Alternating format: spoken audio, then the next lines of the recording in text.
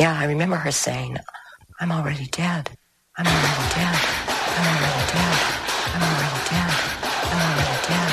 I'm already dead. I'm already dead. I'm already dead. Well, today I want you each to stand up and hold your hands in some stupid symbol. I'm already dead. You're going to get up and scream. I'm already dead. I'm already dead. You're going to get up and burn an X in your head.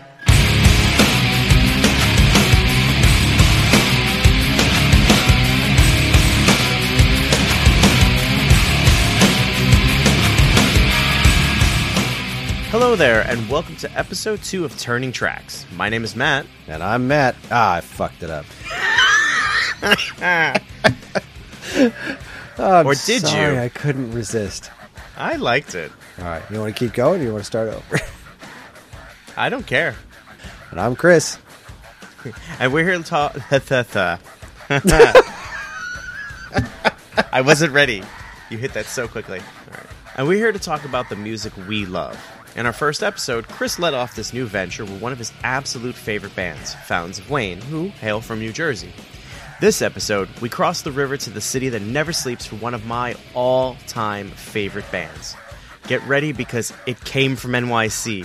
On this episode, we feature the music of White Zombie.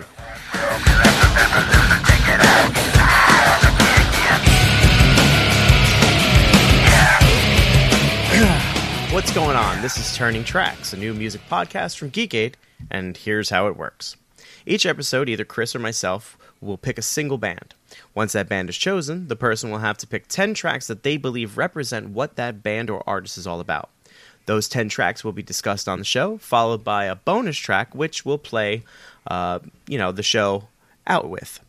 Since Chris and I have pretty different musical tastes, we thought this would be an excellent opportunity to expose one another to some great music we wouldn't otherwise listen to. And, well, here we are. Chris, how the hell are you? I am, I'm lovely. It's nice to not be hosting a podcast. I host a lot of shows, and it's not that often that I get to just kind of sit back and not do it, but also get to be on the show. No, I'm doing all right. It was the kids have been off school for a couple of days for Indigenous Peoples Day / Columbus Day or whatever you want to go with, and God, they were off, half day Thursday, then they were off Friday, then Saturday, Sunday, and then they were off again today. So it's like, what the heck? It's threw my whole schedule off. So it's been a little more hectic than usual. My whole schedule has been dethroned, as it were. But, I'm playing some video games. It is the Halloween season, and yes, sir. Things are in full swing. I beat Return to Monkey Island, which was magnificent. Now I'm playing through Symphony of the Night for the first time in a long time. And classic. Catching horror-ish Halloween-style movies with the kids whenever we can. That's cool. We went to Art in the Park. There's not Art in the Park. It was this movie night in the park near us recently. And they were showing Hocus Pocus, and I do not care for that movie. It's not good. It's not. I don't understand. People love that movie. Yeah. I don't get it. Yeah. But it's been fun. It's been a good Halloween season. I'm really excited to do this episode. It's such a huge turn from the previous episode, and even just thinking of the next couple episodes that I have for my picks, stylistically speaking, this show is so all over the map, and I think that's one of the things I'm so excited about. Yeah, absolutely. And I hope that our listeners are too. I think they are. There's a lot of chatter on the Discord, which is awesome. Yeah, that is good. I'm a big fan of that.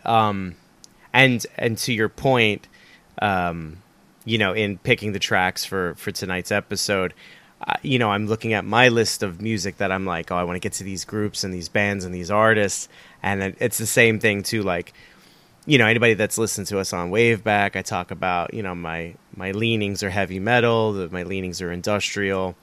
And there's definitely, those artists are in there, but there's some stuff that is not, and I can't wait to get to that sort of stuff. Like you said, it's going to be all over the map, and it's going to be so much fun. I just cannot wait. But, without further ado, Chris, I have to ask you, because it's part of our breakdown, do you have anything about White Zombie? Any inclinations? Anything that's you remember? You don't know? I have a little history with White Zombie. Okay. So let's see. In high school, I was very good friends with a dude named Adam, who you've actually spoken to. Yes. This is the same Adam that did the record mastering. That was just a really fun surprise, and we did a fun interview on Waveback about that.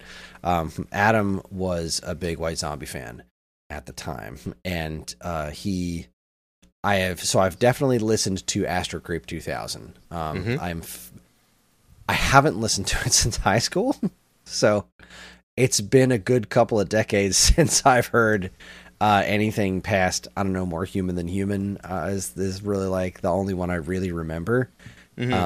And just looking through the names of the tracks that we put together, that you put together for tonight's show, I'm really unfamiliar with just about anything else, I don't think.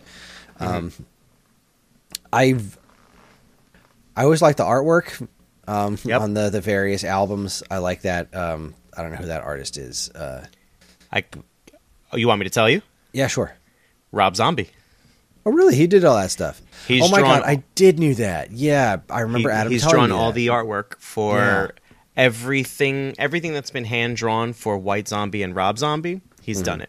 I remember that now. I remember Adam telling me about that. Yeah, I always thought that artwork was pretty cool looking. And I did very much enjoy the music. It's just not the stuff that I genuinely gravitate towards to listen to on my own. But I don't think I've heard any White Zombie that I haven't liked.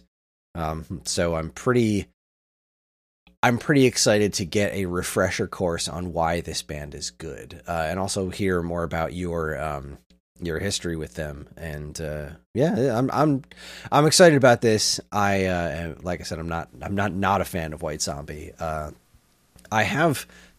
definitely have an appreciation for metal more than I think I do, like because it's not my baseline, and when I'm listening to music, I have just kind of a very specific way I listen to it a lot of the times. So metal doesn't typically fit in there, but I really enjoy good metal. Like, I really, really do. This show being an opportunity to do that. Like, my wife is a humongous Nine Inch Nails fan. She loves Nine Inch Nails, and I freaking loved Nine Inch Nails in high school. I absolutely loved them. And I fell off because I felt like they were coming out with a new record every week. And, like, I can definitely see that. Yeah, it just became so much to keep up with. But, like, I really freaking loved early Nine Inch Nails stuff. And I guess that's pretty much it. I have a healthy appreciation for metal. I just don't have very much knowledge of it. So this is gonna be fun. Yeah, absolutely, man. I'm excited to, you kind of, in the first episode, essentially bared your soul musically to me. Now it's my turn to return in kind. So, with your permission, I will give you a brief history of White Zombie. Have at it, sir. Parsons School of Art Design in Queens students Rob Cummings and then-girlfriend Sean Yusul co-founded White Zombie in 1985 and claim a home base of New York City's famed Lower East Side. The name White Zombie, if you do or do not know, comes from the 1932 horror classic of the same name, starring, legendary horror icon Bela Lugosi. This love of horror and heavy metal underground music is what brought Rob and Sean together and to form the band, right? So according to the White Zombie official webpage, which still exists, which is kind of interesting to me, quote, Rob came up with the name and wrote the lyrics, Sean wrote the riffs. Starting out as a noise rock outfit, the two were the only members to see the band's birth and eventual death. They cycled through 5 different guitarists, including Ina Kostobi, Tim Jeffs, Tom Five, not to be confused with John Five, who currently plays with Rob Zombie, actually. Also Ben Folds 5, which is totally unrelated. Yeah, no, not Ben Folds either. I think they're distant cousins or something. I don't know. John Ricci, and eventually settling on the final guitarist, Jay Junger. Peter Landau got the band rolling, but Ivan Doom Prume, Ivan D. Prume, Sorry, bud. Ran the longest in the drum slot. Phil Burstate took the throne for a brief moment before finally enlisting John Tempesta, who you may or may not know is from Exodus and Testament. Excuse me. From 1986 to their inevitable demise in September of 1980. Excuse me. I'm going to take that again. From 1986 to their inevitable demise in September of 98, White Zombie has officially released 4 studio albums, not counting remix records, 4 EPs, and appeared on several soundtracks. Their incomparable visual style, dreads, tattoos, and tattered rag-like clothing, coupled with their explosive live performances, made them one of the most unique bands to ever grace the stage. This is a sentiment that I've personally attempted to carry with me while I served my time on stage with any band I've ever worked in. White Zombie, for me, was very influential in the way that I wanted to play on stage. Like, I wanted people to see me this way. You know, I had long hair and a beard, and, you know, I had the wallet chains and stuff, and I got up there and I played like a man possessed, you know, and I always saw White Zombie as a band that kind of carved their own path to what they thought, you know, entertainment was and expression. And so that's kind of how I encompassed, or rather how I harnessed that in myself and put it out on stage. And of course, you know, I kind of look like Rob, and I'd always get the occasional, like, you look like Rob Zombie. And of course, you know, my ego grew 2 sizes too big that night, you know what I'm saying? So, yeah, and that's really a very, very, very boiled down, you know, history of White Zombie. I mean, they were very DIY early in their career. They pressed their own records. You know, they would go around to the shops in the Lower East Side and like, hey, you guys want to carry this or whatever, and you know, they would wheat glue poster up, you know, for their shows and stuff. Interesting bit of trivia. I was reading on the White Zombie web page or a fan page or something that their first one of their first official releases is called Gods on a Voodoo Moon, and they pressed 300 copies. The story goes they only sold 100 of them, and then in a later area it says they would go to these record shops downtown, and one of them was Bleecker Bob's. Now, Bleecker Bob's doesn't exist anymore because, you know, they didn't make it to the resurgence of vinyl, right? But as a, you know, a precocious 16, 17-year-old, I start going into the city. Bleecker Bob's was one of the first places I went. I saved up the $50 it cost to buy Gods on a Voodoo Moon. So I have, like, what I believe to be an original pressing. And it kind of, like, boggles my mind that record could quite possibly have been sitting there, you know, since, like, 1980. Let me see. When was that record made? It could have been sitting there since 1985. And I bought it, you know, something like 11 or 12 years later. Wow. You know what I'm saying? Like, Rob and Sean could have gone in there and be like, you guys want to sell this? And he's like, yeah, I'll take a couple copies of it, whatever. And this one copy's just been sitting there forever. So, yeah. That's awesome. Yeah. So, we're going to jump into the tracks in a couple of seconds. There's a couple of things I kind of want to point out. So I said before that White Zombie started as like a noise rock group. And, you know, through the years, through their releases, through their personnel lineup, because I think that's a big and important part of it, they went from that kind of noise rock, you know, the New York art scene, the New York rock art scene, that kind of whole thing. And they transitioned into, you know, what was happening. So at some point, like I was reading some of this, and people categorized them as noise, you know, noise rock, groove metal, thrash metal, and then eventually settling on some kind of like industrial metal, right? And it's very interesting to me because in getting ready for this episode, I listened to every single song that was available, to my own detriment, right? Some nearly 70 songs. And I can absolutely see it. When you're able to take someone's entire catalog and lay it out in front of you and to see their trajectory, you're like, yeah, I get it. And I think one of the things that really may stick out in listening to these tracks, especially stuff from Le Sexo Resisto, the full title is always funny to me. Le Sexo Resisto Devil Music Volume 1, released in 92. When we listen to those tracks, I think you're going to hear a lot of the groove metal influence. And I think groove metal was really big in New York at the time, too, because there's a handful of big bands that came out of that scene. Prong, Helmet, just to name a few, are like big New York groove metal bands. And so I imagine that that's kind of what was... Typo Negative to some extent, I'll argue. Life of Agony. How exactly would you define groove metal? I've never heard that term before. At the risk of being completely blunt, there's a groove to it. It has, to me, it's very much the pairing of the drums and like the driving riff. And I think you'll see it. I think you'll see it when you listen to like 2 and 3. You will get like 3 or 4 songs deep, and I think you'll kind of understand where I'm coming from and where the idea of groove metal is. Okay. And if not, then we'll just have to do a whole episode on groove metal. Oh no. Yeah.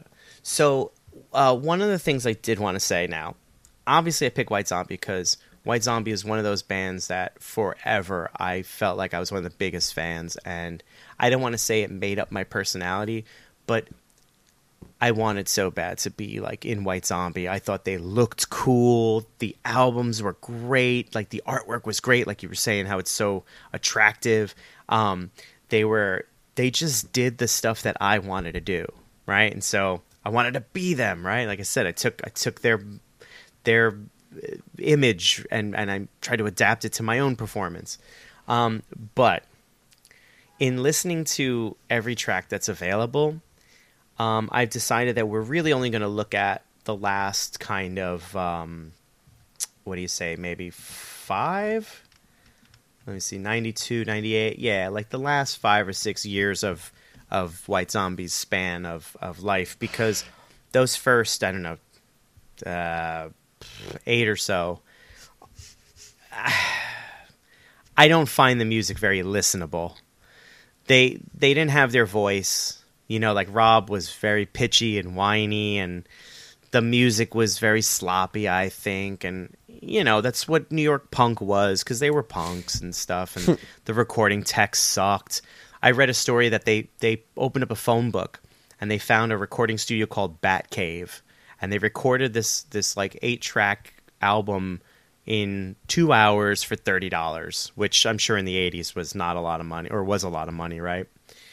But that really tells you, like, they're New York punks. Everything was DIY. So not to rag on that stuff, but I didn't think it was very indicative of the White Zombie that I felt was like in my heart, which is overly dramatic, and I apologize. So very quickly, to my point about the old stuff, if you want to go back, and I say you do just because maybe you're interested in the evolution and the trajectory of White Zombie. Maybe you're not. I don't know. Maybe you just want to hear some bad music or good music. I don't know. A box set called It Came From NYC came out, and it's completely remastered all the material that came out pre-Geffen Records White Zombie. And it was completely remastered by Jay Junger, the final guitarist of White Zombie, who he went on to have an actually really good career as a producer-engineer. He did one of my favorite Fu Manchu records. And that's actually how I got into Fu Manchu, because I was like, I need everything that these guys do, even if they're broken up, I'm going to follow them to the ends of the earth. And, you know, Jay Junger got me into Fu Manchu and really opened me up to stoner rock. And anyway. But, yeah, if you're interested in that, It Came From New York. The whole thing is on Spotify. Let Sleeping Corpses Lie is another great box set. And it features every single major label White Zombie release. So, you know, get out there and check them out if you want to. And if you don't, that's cool too. But that being said, we get into the meat and the potatoes of the show. And I got to tell you, Chris, 2 albums, 10 tracks. It was really, really, really hard for me to nail down 10 tracks that I thought, because I would listen to it and go, this is it. And then the next song come on, I go, no, this is it. And I did it through the whole record. So my approach to this was, all right, the singles are out there. Nobody needs to hear these singles. They've been heard before. So we're going to start off with a bunch of stuff from Le Sex Irresisto, Devil Music Volume 1, right? So those singles include Thunderkiss 65, Black Sunshine. I want to say that's those were the 2 releases. Both got videos, too. Black Sunshine, side note, features vocals, a spoken word from Iggy Pop, which I think is freaking cool. Another, early punk pioneer, but I digress. We're going to open up this set with Welcome to Planet Motherfucker, Psychoholic Slag, off of the first major label release, Le Sex Irresisto, Devil Music Volume 1. It's a long one, I apologize, but it's got so much going on that I think, enjoy.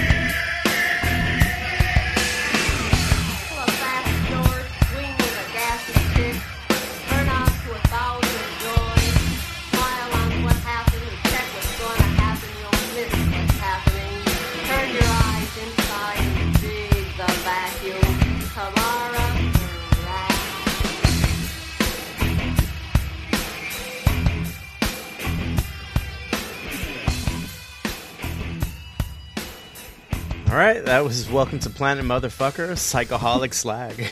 It makes me laugh to say that out loud because, you know, I spend so much of my life kind of keeping all these names to myself, you know, because some of them are interesting to say out loud. What year was this? This was, L'Assessor Assisto was 92. March 1792. Fantastic. Why this do you has ask? this has such a specific sound from that time period. I'm reminded of the soundtrack. I'm reminded specifically to watching Clerks on VHS and the soundtrack in the background of that. Just like, this is pretty well produced, and when I think of the little bit that I know of White Zombie, when I think of Rob Zombie music, I'm reminded of a Strong Bad email where where he's doing the techno song, and there comes the point where it's like, and they got to throw in like a clip from an old movie or something like that to repeat in the background. And like, that's like such a system is down. The system is down. Yeah, exactly. Like throwing in. That's my favorite episode. I love that one. But you know what I mean? Like, that's, of course, it's such a thing of that time to throw movie lines into your music. And there's just something about the overall fidelity that is so early 90s, and it's such an attractive sound to me. I freaking love that. Slightly, it's not lo-fi, but it's lower than modern. You know what I mean? Like, it's modern recording. It's not like 60s recording or anything, but like anything recorded past like the 2000s has a much different, louder, cleaner sound to it. This is early 90s kind of grungy sound, and I love it. I'll tell you what it probably is, honestly.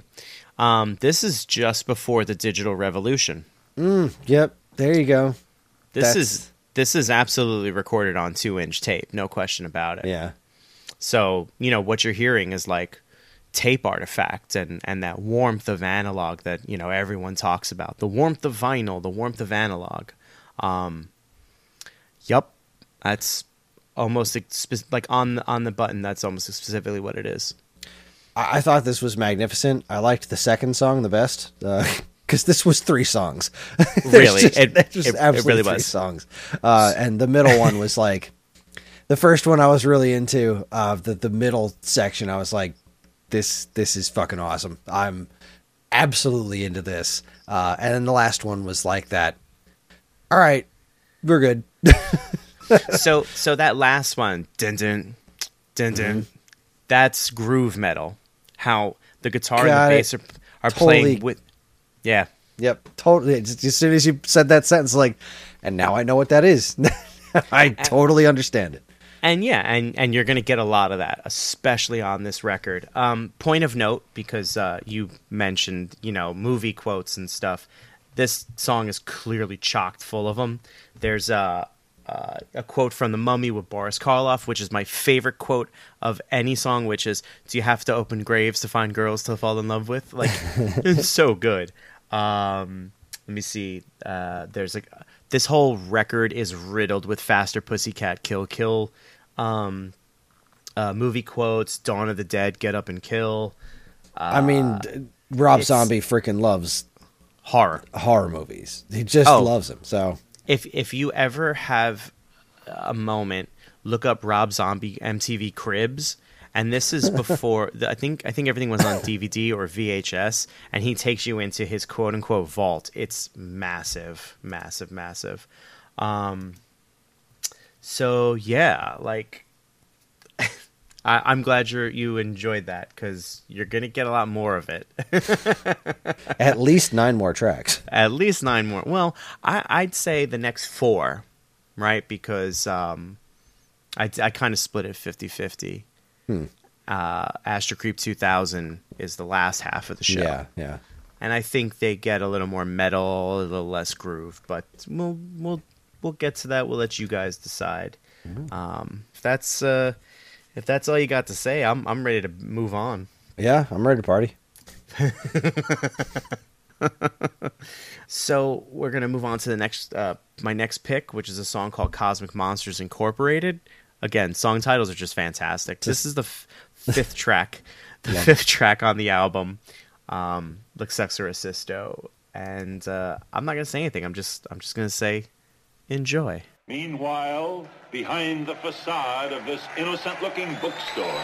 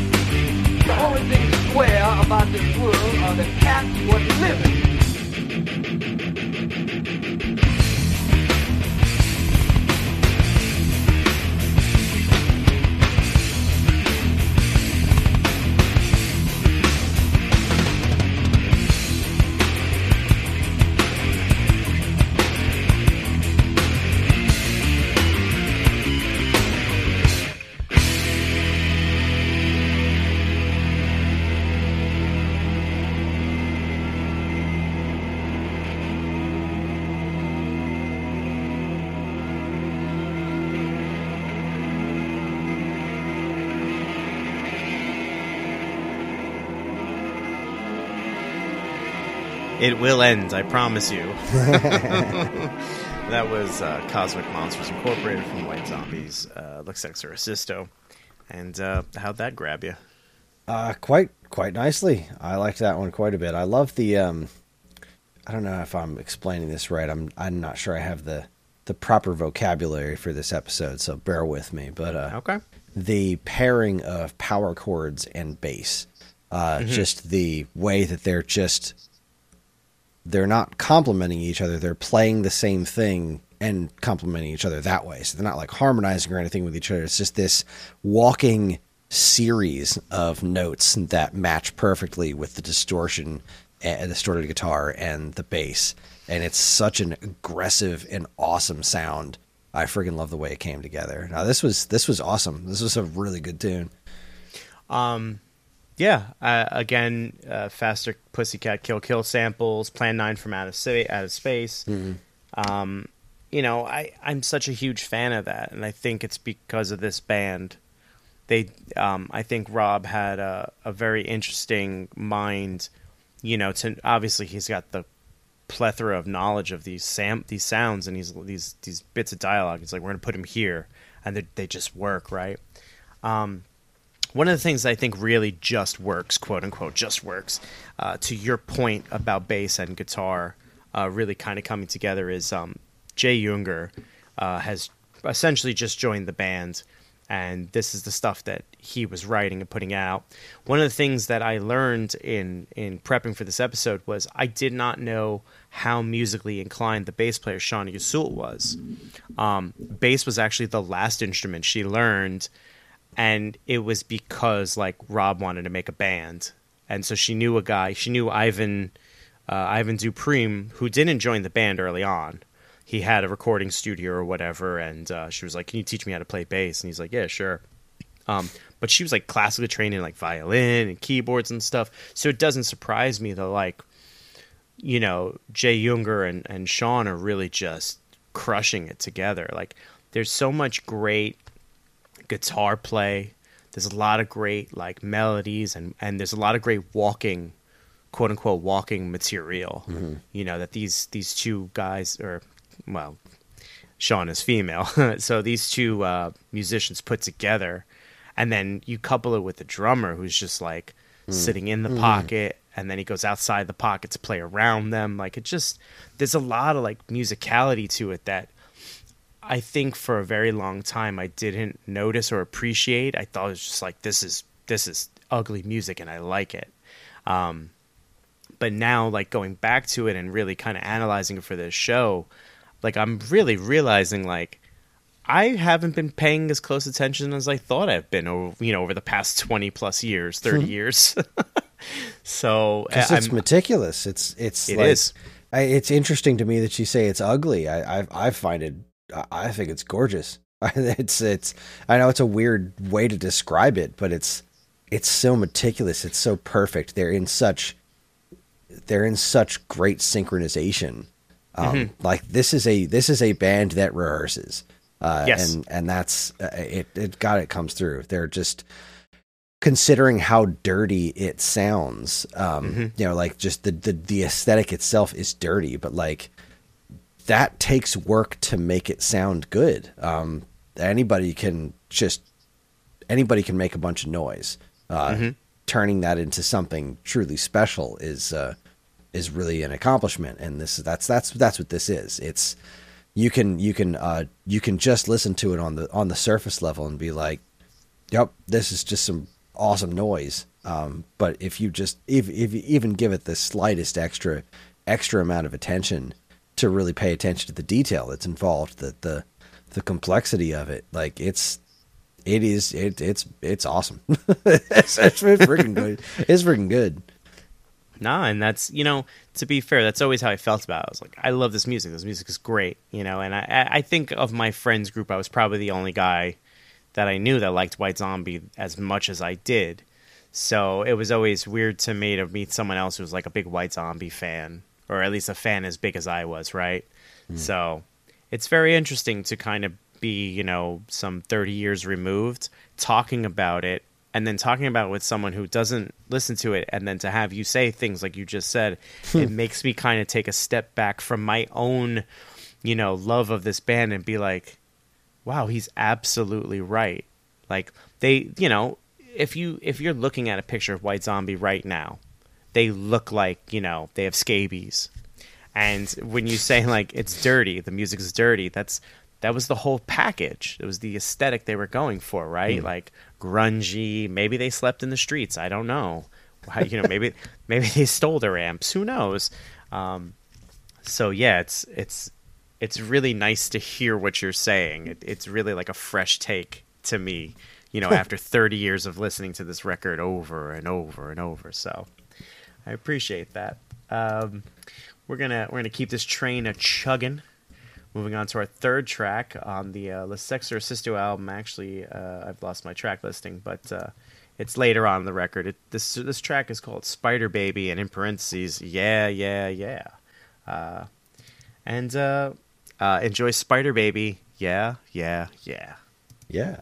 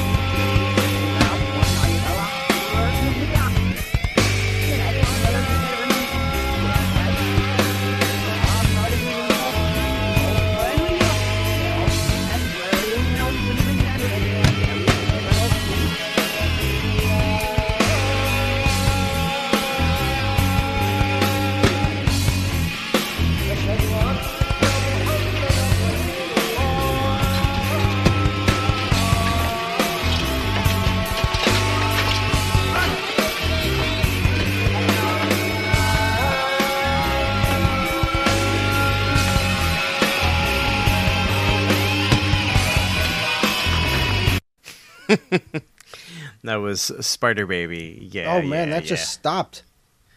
Yeah. Yeah. I'm sitting back in my chair, like just bobbing my head, relaxing, like this is good. This is good. And then like you just start talking, like, wait, what? What the hell just happened? I guess I started a little bit before you, but yeah, that song has a very abrupt ending. It's very disconcerting. Yeah, like the next track started in my iTunes, and I was like, wait, what? That was very unexpected. Yeah. Well, damn them. That was so good. I was just like, yep. I could just like listen. It's very, I'm finding, I'm sorry to cut you off. I'm finding this like Rob Zombie's vocals are so indecipherable sometimes. Like just the amount of gruffness in his voice kind of makes it so that I have to really be thinking about the words to understand what any of them are. Although I did find it interesting, I could have sworn in the last song he said the words astro creep. Yes, he did. That's some foreshadowing right there. You are correct, sir. This is magnificent. But I'm glad you picked that up because I was going to point that out. I'm listening to this and I'm like reading other things. I'm like, I could listen to this like the way I listen to video game music. Like I can't, a lot of times when I'm doing work or doing something else, if I'm listening to music with lyrics, those are the words that are in my head. Like that's what I'm hearing. I can't focus on things that involve me having to comprehend other written or spoken material while that music is playing. But because of the general, just the tone of Rob's vocals in these songs, like it just sounds like another instrument. If I'm just kind of turn my head off, it's really quite nice. It's weird to say that I was relaxed by that last tune, but I was just like, I gotta know a good groove. Like that's the word. I nailed it. I loved it. Yeah, that's exactly what that kind of last like 45 seconds to a minute is. It's just this great solid groove. And you know, like they played it and were like, yeah. And then they're like, we just want to play this for a while. And Rob's like, I've got a sample. And that sample's actually from The Omen. Excuse me, The Exorcist. Oh, actually, I lie. Yeah. The Arabic at the end is from The Exorcist. So, you know, there's his horror.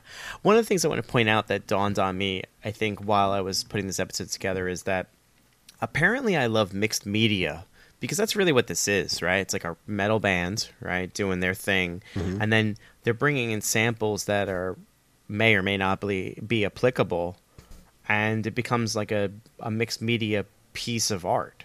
You know, like my wife and I have a few friends who are artists. And, you know, they always invite us out to openings and stuff. And there's always other artists at these galleries and things. And you see all kinds of stuff. But I've always been drawn to the mixed media artists. Our one friend, female artist, she does a lot of mixed media stuff. She uses a lot of like stuff that wouldn't be, you know, on a painting, and she puts it on there, and then she paints funky colors, and now all of a sudden she's got textures, and it becomes this whole different thing. And that's really what I appreciate about that. And to your point about Rob's vocal cadence and kind of delivery and, for lack of a better term, melodies, it really is like a fourth or a fifth instrument, so to speak. Like, of course, the human voice is an instrument, but the way he presents it, you know, and uses it, it becomes another extension of the song, where you're right. If you're not really trying to pay attention to the lyrics, you know, I hate to say it this way, but it almost becomes background noise, but like in the best possible way, you know? Yeah, yeah. Like I can't, for some reason, every time I think of Rob Zombie singing, the only word that comes to mind is, yeah! That's it. We'll talk about that when we get to the Astro Creep 2000 section, because there's a thing there, but we're not quite there yet. Next track on the chopping block is the 8th track off of L'Sexo Resisto. It's our fourth track. It's I Am Legend, and my guess is it's probably named after the movie that's taken from the Richard Matheson book I Am Legend. And a weird bit of foreshadowing, this is actually featuring Will Smith. I was going to make a comment about the Will Smith movie, how it is utter rubbish. He was known as Fresh Prince at the time. It was a strange crossover, but how a guy from New Hampshire and a kid from Philly came together is beyond me, but it happened. So, record industry is a weird business. What can I say? Did I say New Hampshire? I meant Massachusetts. I'm sorry. Any hoozle. This next track is called "I Am Legend." It is off of White Zombie's "The Sexorcisto Devil Music Volume 1. Enjoy.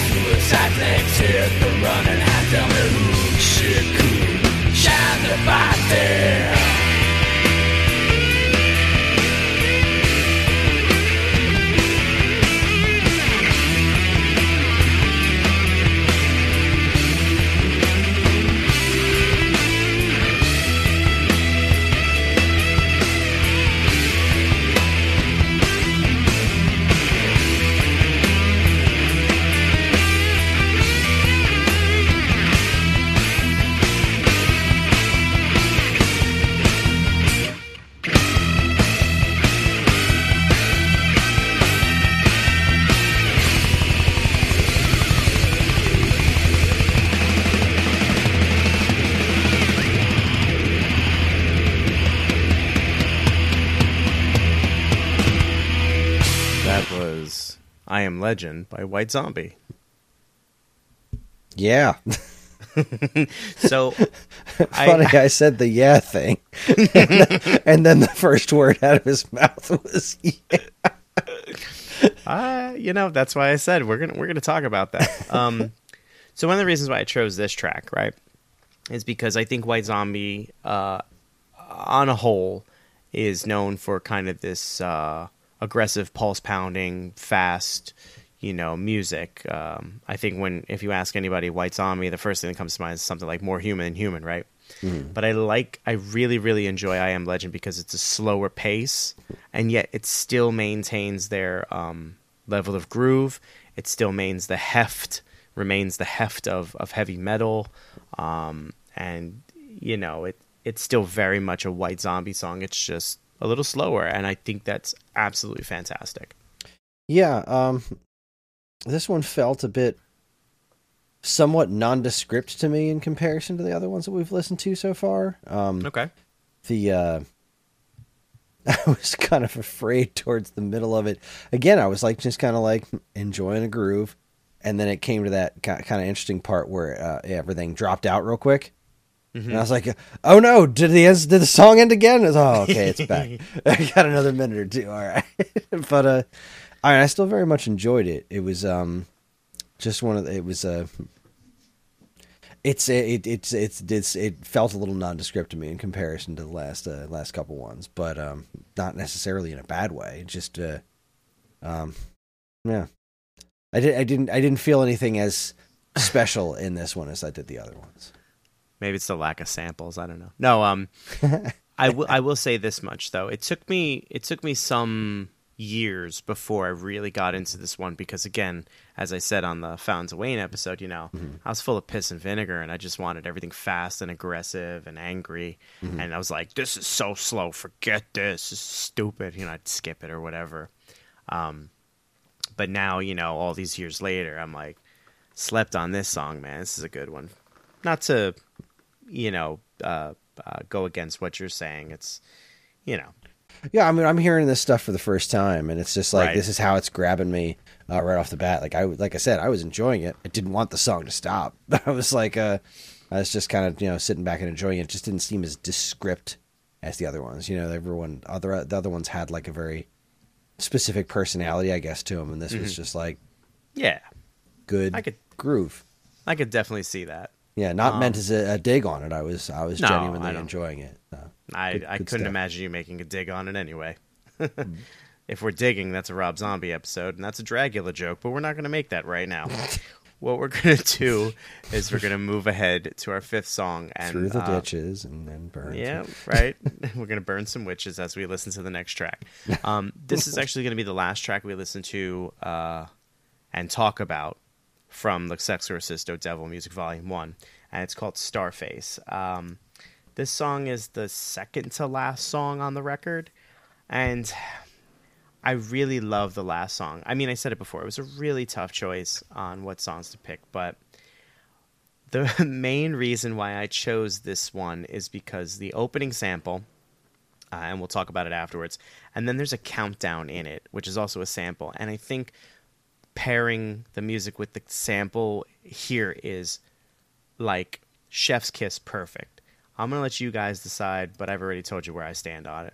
The song's called Starface. It's White Zombie. It's the last one from Le Sexorcisto. Enjoy. One. We are one. One is the beginning. Are you one, Herbert? I am not Herbert. I am not Herbert. I am not Herbert. I am not Herbert. I am not Herbert. I am not Herbert. X minus 5 seconds. 4, 3, 2, 1, 0.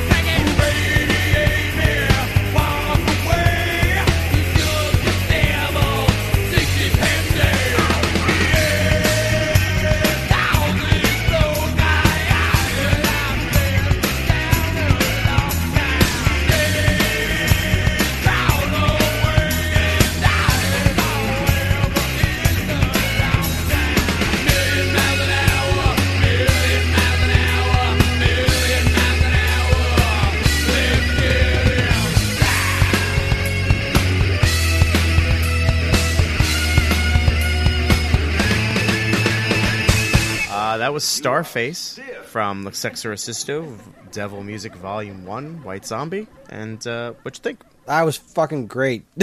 That was awesome. I was great. kind of. It was a little off-putting at first because I had gotten so into the groove. I was ready to just like lean my chair back and enjoy another like kind of background groove, and then this one was just like, oh no, I demand your attention, and I was like, okay, you have my attention now. I liked that one a lot. I couldn't tell you a single word that he said, but I was just listening to that main riff. Just all the guitar work was great. It was very, very energizing, as it were. I thought it was a real fun song. Yeah, and I think that's one of the reasons why I also, in addition to the multiple reasons, why I love that particular track. It's very upbeat. There's like a disco-y beat, he's riding the hi-hats, and you got the 4 on the floor, Again, Jay is just in that pocket with such great guitar work. And to me, it's very interesting because for all the great guitar work, at the same time, I feel like it doesn't stand out, and not in a negative way either. Like, it's something that you have to really give your full undivided attention to, and then you sit there and go, oh my God. Yeah, it just blends into, like, it just blends in so seamlessly. It's like, it's like clean distortion. It doesn't make any sense, but it kind of does. Like, all the parts just come together to form such a cohesive whole. It's really quite masterful.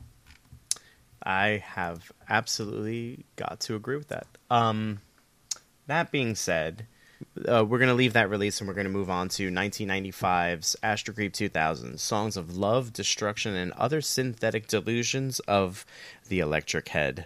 That's just a ridiculous name for an album, and I absolutely love it. But from this point on, we're just going to call it Astro Creep 2000, which, to your point, was some foreshadowing. And this is the record I think that a lot of people ended up really discovering them on, because More Human Than Human was such a big song. You couldn't go anywhere in like 1995, 96, and 97 and see a movie trailer that didn't have More Human Than Human as its backing track, right? Yeah, I mean it was a massive success. That was a breakout single for sure, without question. As much as I love that song, we're not going to listen to it because you've heard it 1,000 times. I'm going to start off this record with the opening track. If you've listened to The Wave Back before, if you've listened to me talk about anything, I talk about the total package. And I think the opening song really needs to set the tone for the rest of whatever it is. The video game we're talking about, the record, the book, it doesn't matter. And this song is absolutely it. The song's called Electric Head Part 1, The Agony. It's off Astro Creep 2000. It's from White Zombie, and I hope you enjoy it. Perhaps you had better start from the beginning. Perhaps you had better start from the beginning. Perhaps you had better start from the beginning. Perhaps you had better start from the beginning. Perhaps you had better start.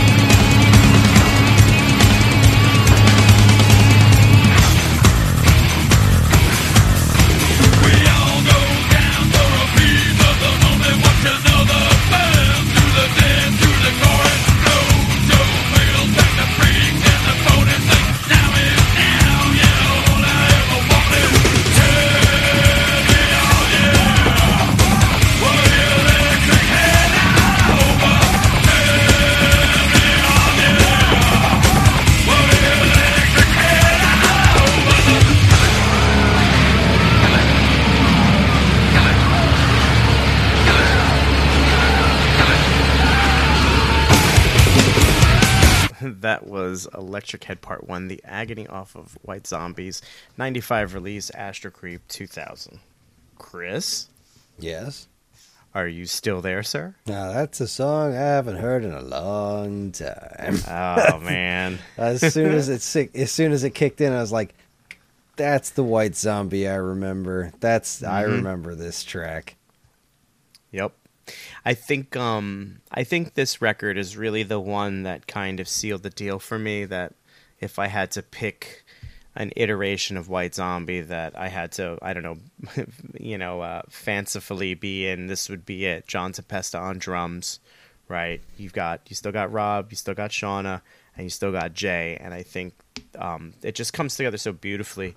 While doing a little bit of research and listening, I read some interesting stuff that I actually didn't know.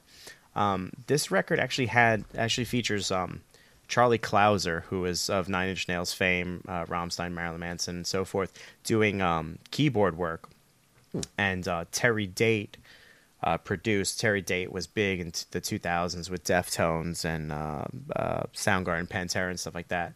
And then the other two key factors that make this album is they got a nice size advance from Geffen to make it, and they got all the time in the world. So according to an interview with Jay, the guitarist, he was quoted as saying, the album comprises 72 track recordings, 48 of which are analog, 24 being digital recordings. The entire album took 3 months to write and another 3 to record. So they had a lot of time on their hands to really tweak and make it, what they wanted. And I think that shows a lot too in, the whole overall record. And I think, you'll hear that as we go on. And for you, Chris, you'll probably remember a lot of this stuff too, which is going to make it easier. I just love that intro. Perhaps you better start from the beginning. Like, where else are you going to put that sample? Right at the peak of the freaking record, right? I love that song so much. That's a really fun piece of music right there. That was like just that rhythm, that kind of, you mentioned before, like kind of a disco thing going on. Like that feel is kind of what defines White Zombie in my head, in my personal head canon. That kind of feel for music, and it's it was a very, very good, very invigorating track. Liked it quite a bit. It's definitely one of the songs I used to put on to really like amp myself up to do stuff. Like, I don't want to do this thing, and you just throw it on. You're like, all right, I'm gonna go do it. One of the key things that I love about it is there's a part where Jay is going up like, but Sean is going down the bass, boom, boom, and they're doing it like a call and response, and it's so minuscule, but it's so like, I love it so much. So if you go back and you listen to it again, listen for that. It's one of my favorites. But moving on, another one of my absolute favorites off this album comes in at number 4 on the track. On the album. It's called Creature of the Wheel. To your point, before we get into Creature of the Wheel, you said the thing about Rob saying yeah. I did a little digging, and there is a website that has a White Zombie yeah count. And I did the math, and for anyone who's counting at home, Astro Creep 2000 has, if I did my math correct, 121 yeahs. Wow. I'm going to do for Lux Sex or Assisto in the next break, and that's much higher. So, that being said, here comes Creature of the Wheel off of Astro Creep 2000 by White Zombie.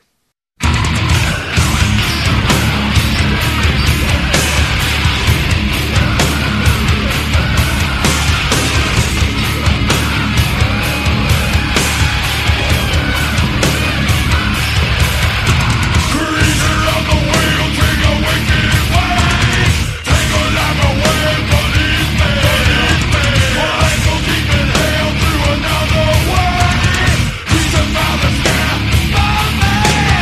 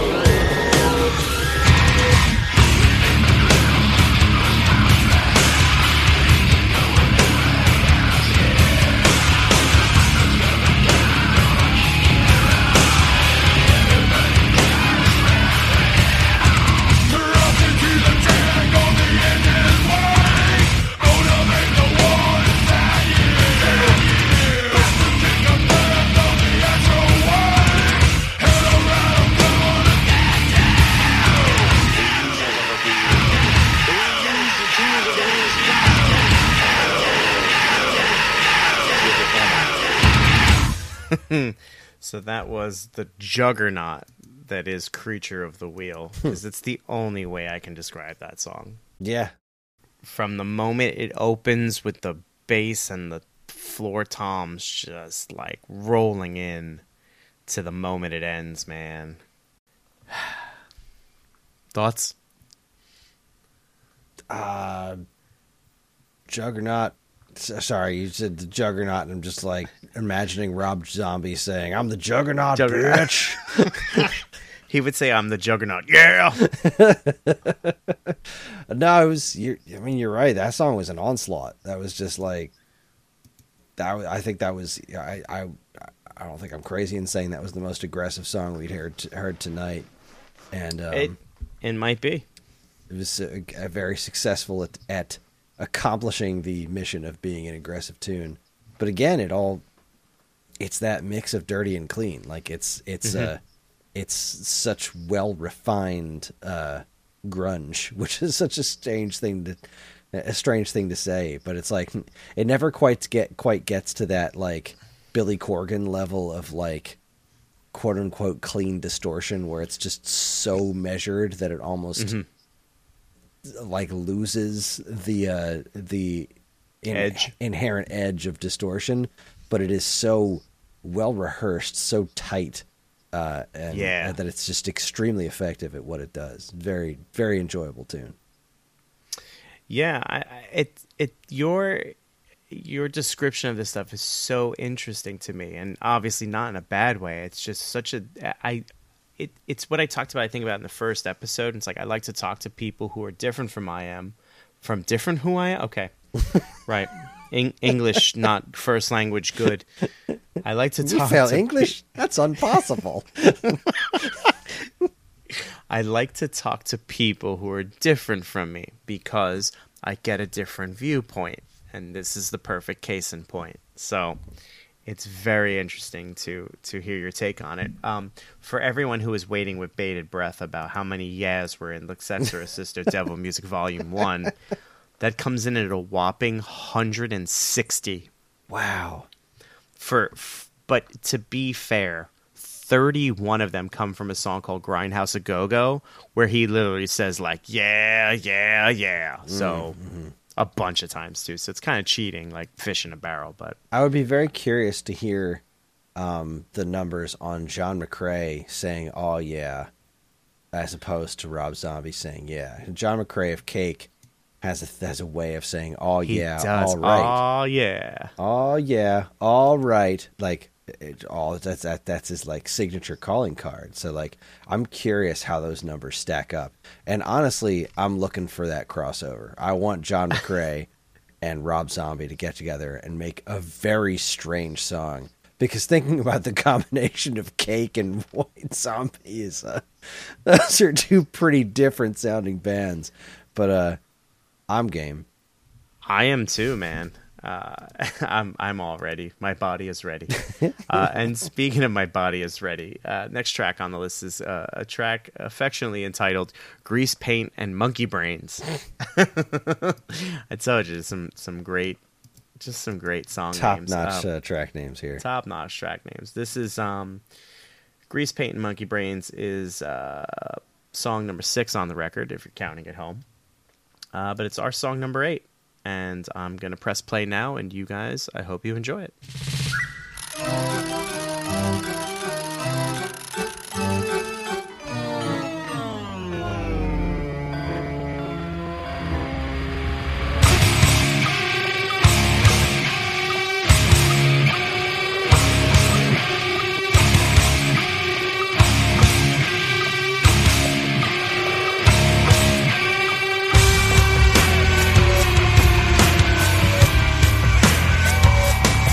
Grease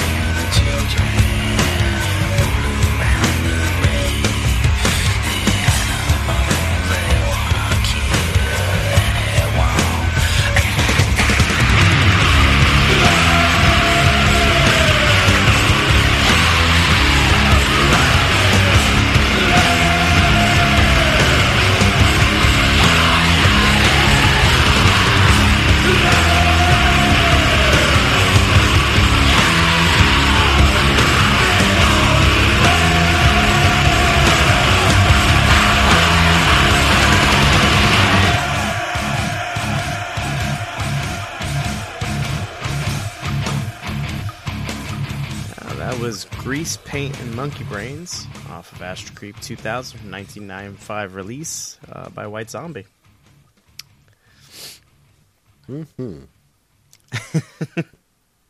Anytime I hear the phrase monkey brains, I'm reminded of Indiana Jones and the Temple of Doom. Of course. Chilled monkey brains. And every time I don't hear chilled monkey brains in this song, I'm desperately disappointed. 0 out of 10. Would not recommend. I'm so sorry to disappoint. Nah, that was a good one. It was like a callback to the groove metal again. Like a whole bunch of that was like it was so much less intense than the last couple of tracks. And it's like, yep, yeah. It Like definitely this. is. It definitely is like the middle of the record. Like pause to take a breath, because what comes after it is iZombie, and iZombie is absolutely like pulse pounding. It's right up there with Dyer's Eve by Metallica. It's once it starts, it doesn't stop until it's throttled you to death. But we're not listening to iZombie because I thought there's a lot of other tracks that I think represent this band better. I always appreciate when a band understands that everyone who listens to their music may not actually be in shape enough to handle an entire album of intensity. You gotta let me chill for a little bit. I'm old. I don't like to exercise. I need some water. Yeah, exactly. Round is a shape, I always say. That being said, at the top of the program, in the opening, I wanted to make a mention of the song you were listening to when we opened the show was called Real Solution Number 9. And there's a lot of... The lyrics of that are "Who will survive and what will be left of them." That's actually taken from the Texas Chainsaw Massacre poster.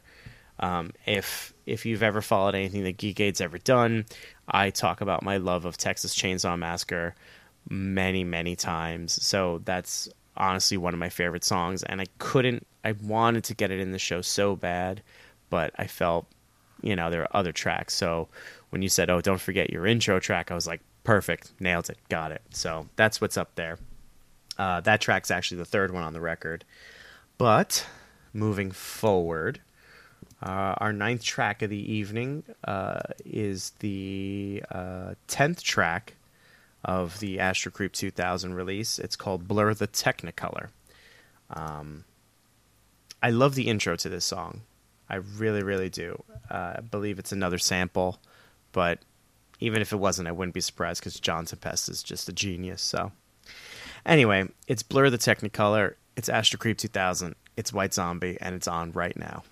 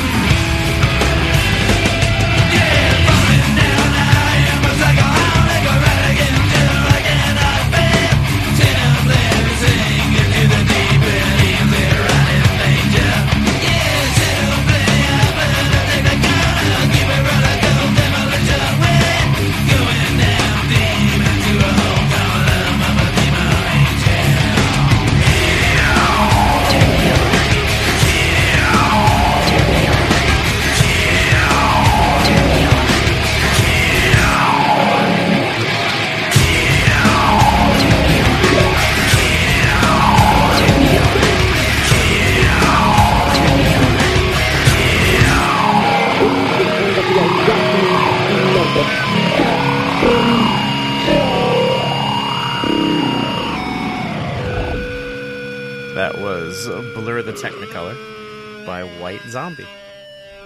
How'd that one grab you, Chris? You know, you had said earlier that there was a big difference between Astro Creep and the previous album that I couldn't even begin to pretend I remember the name of because it was... The Sexor Assisto. There you go. Sure, that. And you're absolutely right. There's a big difference between the overall sound, but it's really neat hearing the evolution from there to here. Like, I can definitely hear what the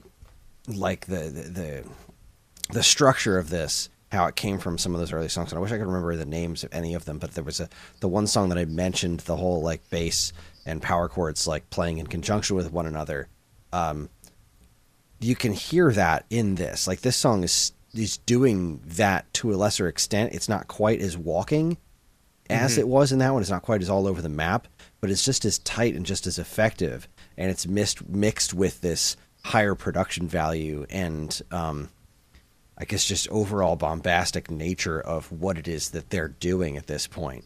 But that evolution is definitely there, and that's what struck me when listening to this one was how they got from there to here, and it was a pretty clear line. But also just like I remember I mentioned in that previous one that we listened to, like that it was such an early 90s sound. Like it had that very, like you said, it was the pre-digital era, had that very specific 90s sound. And whereas this one, like the sound of the distorted guitar was so full. It's got that really, really, really crunchy, bassy feel to it. Like, and it's always, it's at least in my experience, I am primarily a drummer, but it's always been my experience that getting that really good distortion sound was always somewhat difficult, because when you throw a distortion pedal on a clean guitar, you tend to lose some of the bass in it.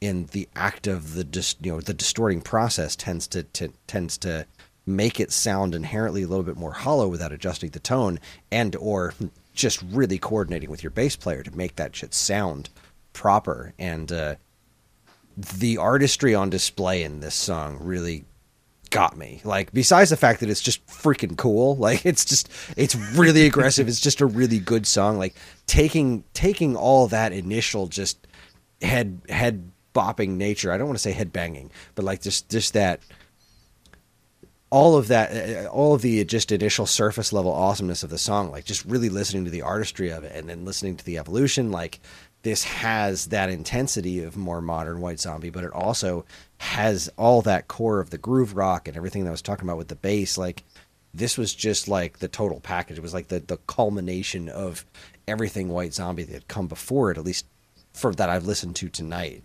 I thought this was just a magnificent track. I really appreciate that, because I know I sit here and say this is my favorite song and this is my favorite song.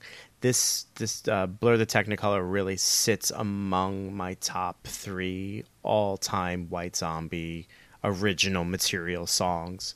You're absolutely right. It really is just the culmination of, 1985 all the way up to 1995, the release of this record, right?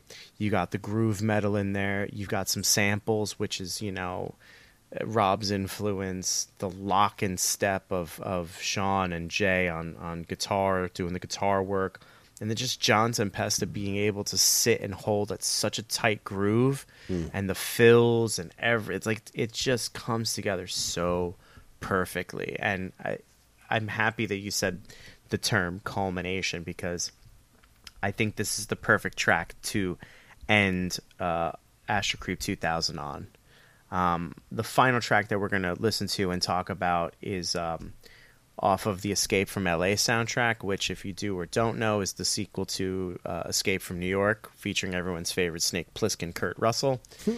I picked this one. Actually, you know what? Let's just listen to it, and then I'll talk about why I picked it. All right. As I said, this is called The One. It's by White Zombie, and it's off of the Escape from LA soundtrack.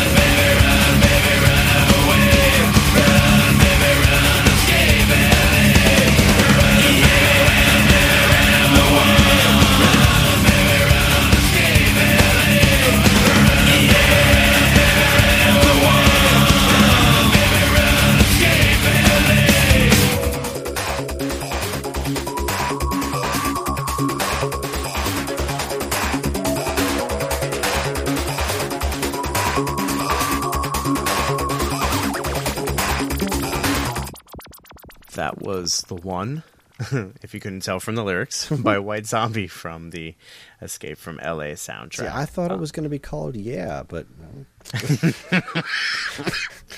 He made Toolful records of that. I think he was done. No, he didn't. He wasn't done with that. He did that in the first and second solo albums. He's got plenty of it. Anyway, so if you don't mind, I'm going to start. One of the reasons why I chose this particular track is this was, I believe, if I remember correctly, the last track that the band put together before their eventual demise. But it was really, to me, the foreshadowing for what was coming next, like for Rob, and for his solo career and stuff. And, you know, he stayed true to kind of the stuff set forth by White Zombie a little bit. But when you change your personnel, you know, different influences creep in. And, you know, eventually he evolved further beyond this kind of groove metal, then this kind of aggressive industrial metal to some extent. I think this song is the most industrial metal piece of music that White Zombie's ever made. And, you know, when I heard it, this is what really kind of sealed the deal for me to be a fan of this kind of guitar-driven but electronic-based music. Mm-hmm. You know, it features samples from Escape from New York, unconfirmed. I'm pretty positive they're Escape from New York samples, which is great because it's, you know, on the soundtrack to the sequel, which is Escape from LA. And, you know, I think that's just kind of the film fan in Rob, you know, showing people like, you know, I got you. But yeah, so what you got to say, buddy? This was definitely, I mean, clearly the most electronic sounding, and I liked what you said.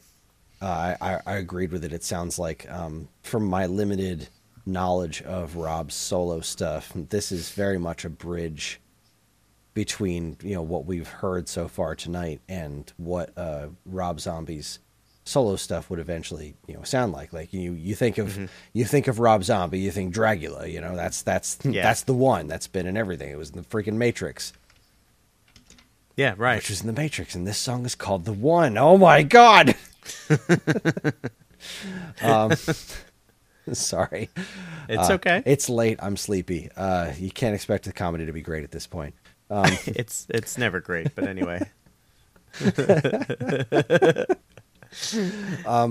No, it was. I liked it a lot. I mean, first, I'll just say that offhand. I liked that very much. I like this. Mm-hmm. You would call it industrial, is what you would call this. Industrial metal, because it features the elements of like programmed drums. Mm-hmm. There's a reliance on samples as a melody. Very very keyboard driven to some extent. Guitars are there, but their guitars are almost more rhythmic than melodic. Yeah, yeah. They're almost percussive. Yeah, and for correct me if I'm wrong, but did Nine Inch Nails do stuff like this at some point? Oh, absolutely. Yeah, okay. You know, you look at oh my God, I can't. What's the record before? Oh my God, I'm terrible. I can't think of it now. It's okay. It's late. Yeah. But this I'm a big fan of this kind of music. I love that cross section of electronic, keyboardy, bleepy bloopy, almost video gamey type stuff. You know, like I like the cross section of that in metal. I like that a lot, and distorted guitars. And this is I've never heard this one before. This is was really quite enjoyable, and it just right off the bat, that kind of like keyboardy thing going on. I'm like, oh, this is a different animal. This is more what I think of when I think of Rob Zombie, not right. White Zombie, and that's pretty interesting to hear. Again, that evolution, but a really cool track to end on too, because of the whole evolution aspect of it. But no, that was a lot of fun. That was a good one. For what it's worth, you were talking about that cross section where metal meets electronic. Mm-hmm. That's where I live. I live right at that crossroads. So, you know, that brings us to the end of our show. It was an absolute pleasure to comb over this music and to find tracks that I thought really encompassed this band, kind of showcased. Maybe you've heard some White Zombie and you thought, man, or you were like me with Fountains of Wayne. You're like, nah, it's not my style, and you listen to us and think, oh man, maybe I slept on these guys. Chris, it was great, really truly great to hear your takes on these tracks and stuff. And this was fun. It was outside my comfort zone. It's not music I'm unfamiliar with entirely. I mean, it was basically like hearing all those Astro Creep songs for the first time, with the exception of that first track. I don't even think I remembered the other ones. I'm sure I've heard them. I know I've listened to that record, but this was it was a hoot. It was outside of my comfort zone as far as like the music that I fall back on constantly. And it was nice to really appreciate it with a critical ear, and just kind of appreciate it in a way that I had never done before. Like I've always, I've listened to it on background terms. I've listened to it as in like, I was in someone's car and this came on, that kind of stuff, but never really put headphones in and really sat and listened to the actual, technical artistry involved in writing this music. And it's very easy to understand why Rob Zombie has the fans that he does, because and White Zombie in general, because this is it's not just excellent music, it's really well performed, and there's something to be said for that, for sure. So thanks for this track list. It was really something, and this was a blast. Awesome. I appreciate the opportunity to do so, and B, I think one of the things that you and I talked about very early on was, being able to present this music to one another and be open about it. So I appreciate you being, open to listening to it. So it's been my absolute pleasure. So, well, that's our show. Join us next time for Chris's pick. It's his turn. And Chris, do you have your next artist on deck? I do. This was if I had to go with Fountains of Wayne as one side of the coin, the other side of the coin is they were originally known as One Fell Swoop, and then they had a run-in with a country band in St. Louis that had the same name, and they changed their name to Dispatch. And I've already been struggling to come up with the track list, but you made a sigh. Are you familiar with Dispatch? No, I sighed because you finally said the name. The anticipation was killing me to know what the band was. I'm going to be 120% honest with you. I have never heard of this band. They've never been...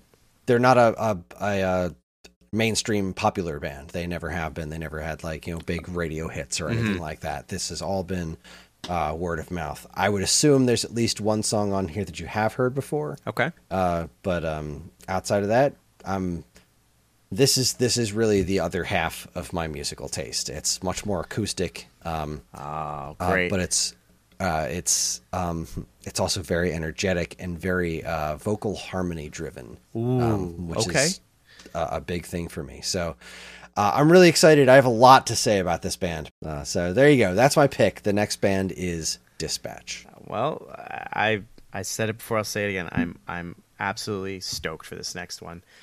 We here at Turning Tracks are incredibly grateful to everyone who listens, and we love communicating with you when we can. And we have a couple ways that we can do that. There's the Geekade Discord channel, in which we have a Turning Tracks where we have a Turning Tracks chat. That's a tongue twister, ain't it? Where we hope to discuss all manner of stuff relating to music and whatever our next episodes are going to be. And of course, you can still email us at mail@geekade.com. While you're at it, check out all our social media channels, which you should like, follow, and subscribe to if you haven't done it already. Turning Tracks and other Geekade podcasts are made possible thanks to the Geekade Patreon page. There, patrons can get early access to monthly podcast topics and recording schedules, get early access to most of Geekade's shows, including this one, and more. If you've enjoyed our podcast over the years, or you're brand new to the Geekade family, follow the link in the description and give it a look. We really appreciate it. Finally, as always, be sure to check out all the other great content we have on our site over at geekade.com. Now, traditionally, on our other show, Wave Back, we will leave you with a song. We do video games, so we do ending credits usually. Turning Tracks is no different. We're going to leave you with a song tonight. In making the track list for this episode, one song kept coming up, and I wanted to put it in the episode so bad. And the episode's only 10 songs, and I thought this has to be the final song of the night. This song's really, really important, and it's weird as I'm talking about it. I'm starting to feel emotional. It's very important to me. It's very special to me. When I was 16 and 17, I had a neighbor who was one of 4 children, and all their names began with K. And this gentleman's name was Chris Bell. Side note, his sister became my dentist for many, many years, and we're still very good friends. Chris Bell was your quintessential metalhead. He loved the Rangers, he loved the Yankees, but he loved metal. And there's this weird thing that happens with older metalheads who see younger metalheads. And I love it so much because I've done it, because it was done with me. And he took me under his wing and was like, "You like metal?" And I was like, "Yeah." And he's like, "Do you like White Zombie?" And I was like, "Yeah." He's like, "I don't think you know White Zombie." And I'm like, "Okay." So he sits me down and he plays the song we're about to listen to. Now, at the time, I had only known More Human Than Human and some of what was on Astro Creep 2000 because I didn't own the album just yet. But this song will forever remind me of this gentleman, Chris Bell. Unfortunately, he passed, some years ago, way too soon. And it just reminds me of like that guidance that other metalheads give to new metalheads. Being an only child, I didn't have brothers or sisters, so my friends were my family. And this dude was just like the older brother I never had. And so I'm going to leave us off tonight with a song called Thrust. It comes off of the La Sexta Resisto, Devil Music Volume 1. This song, I dedicate to Chris Bell. Like, wherever you are, man, I hope that, you're teaching everybody about the old metal so they can appreciate the new one. Thank you for being just an awesome dude and sharing your love of music with me and just being a genuinely great human being.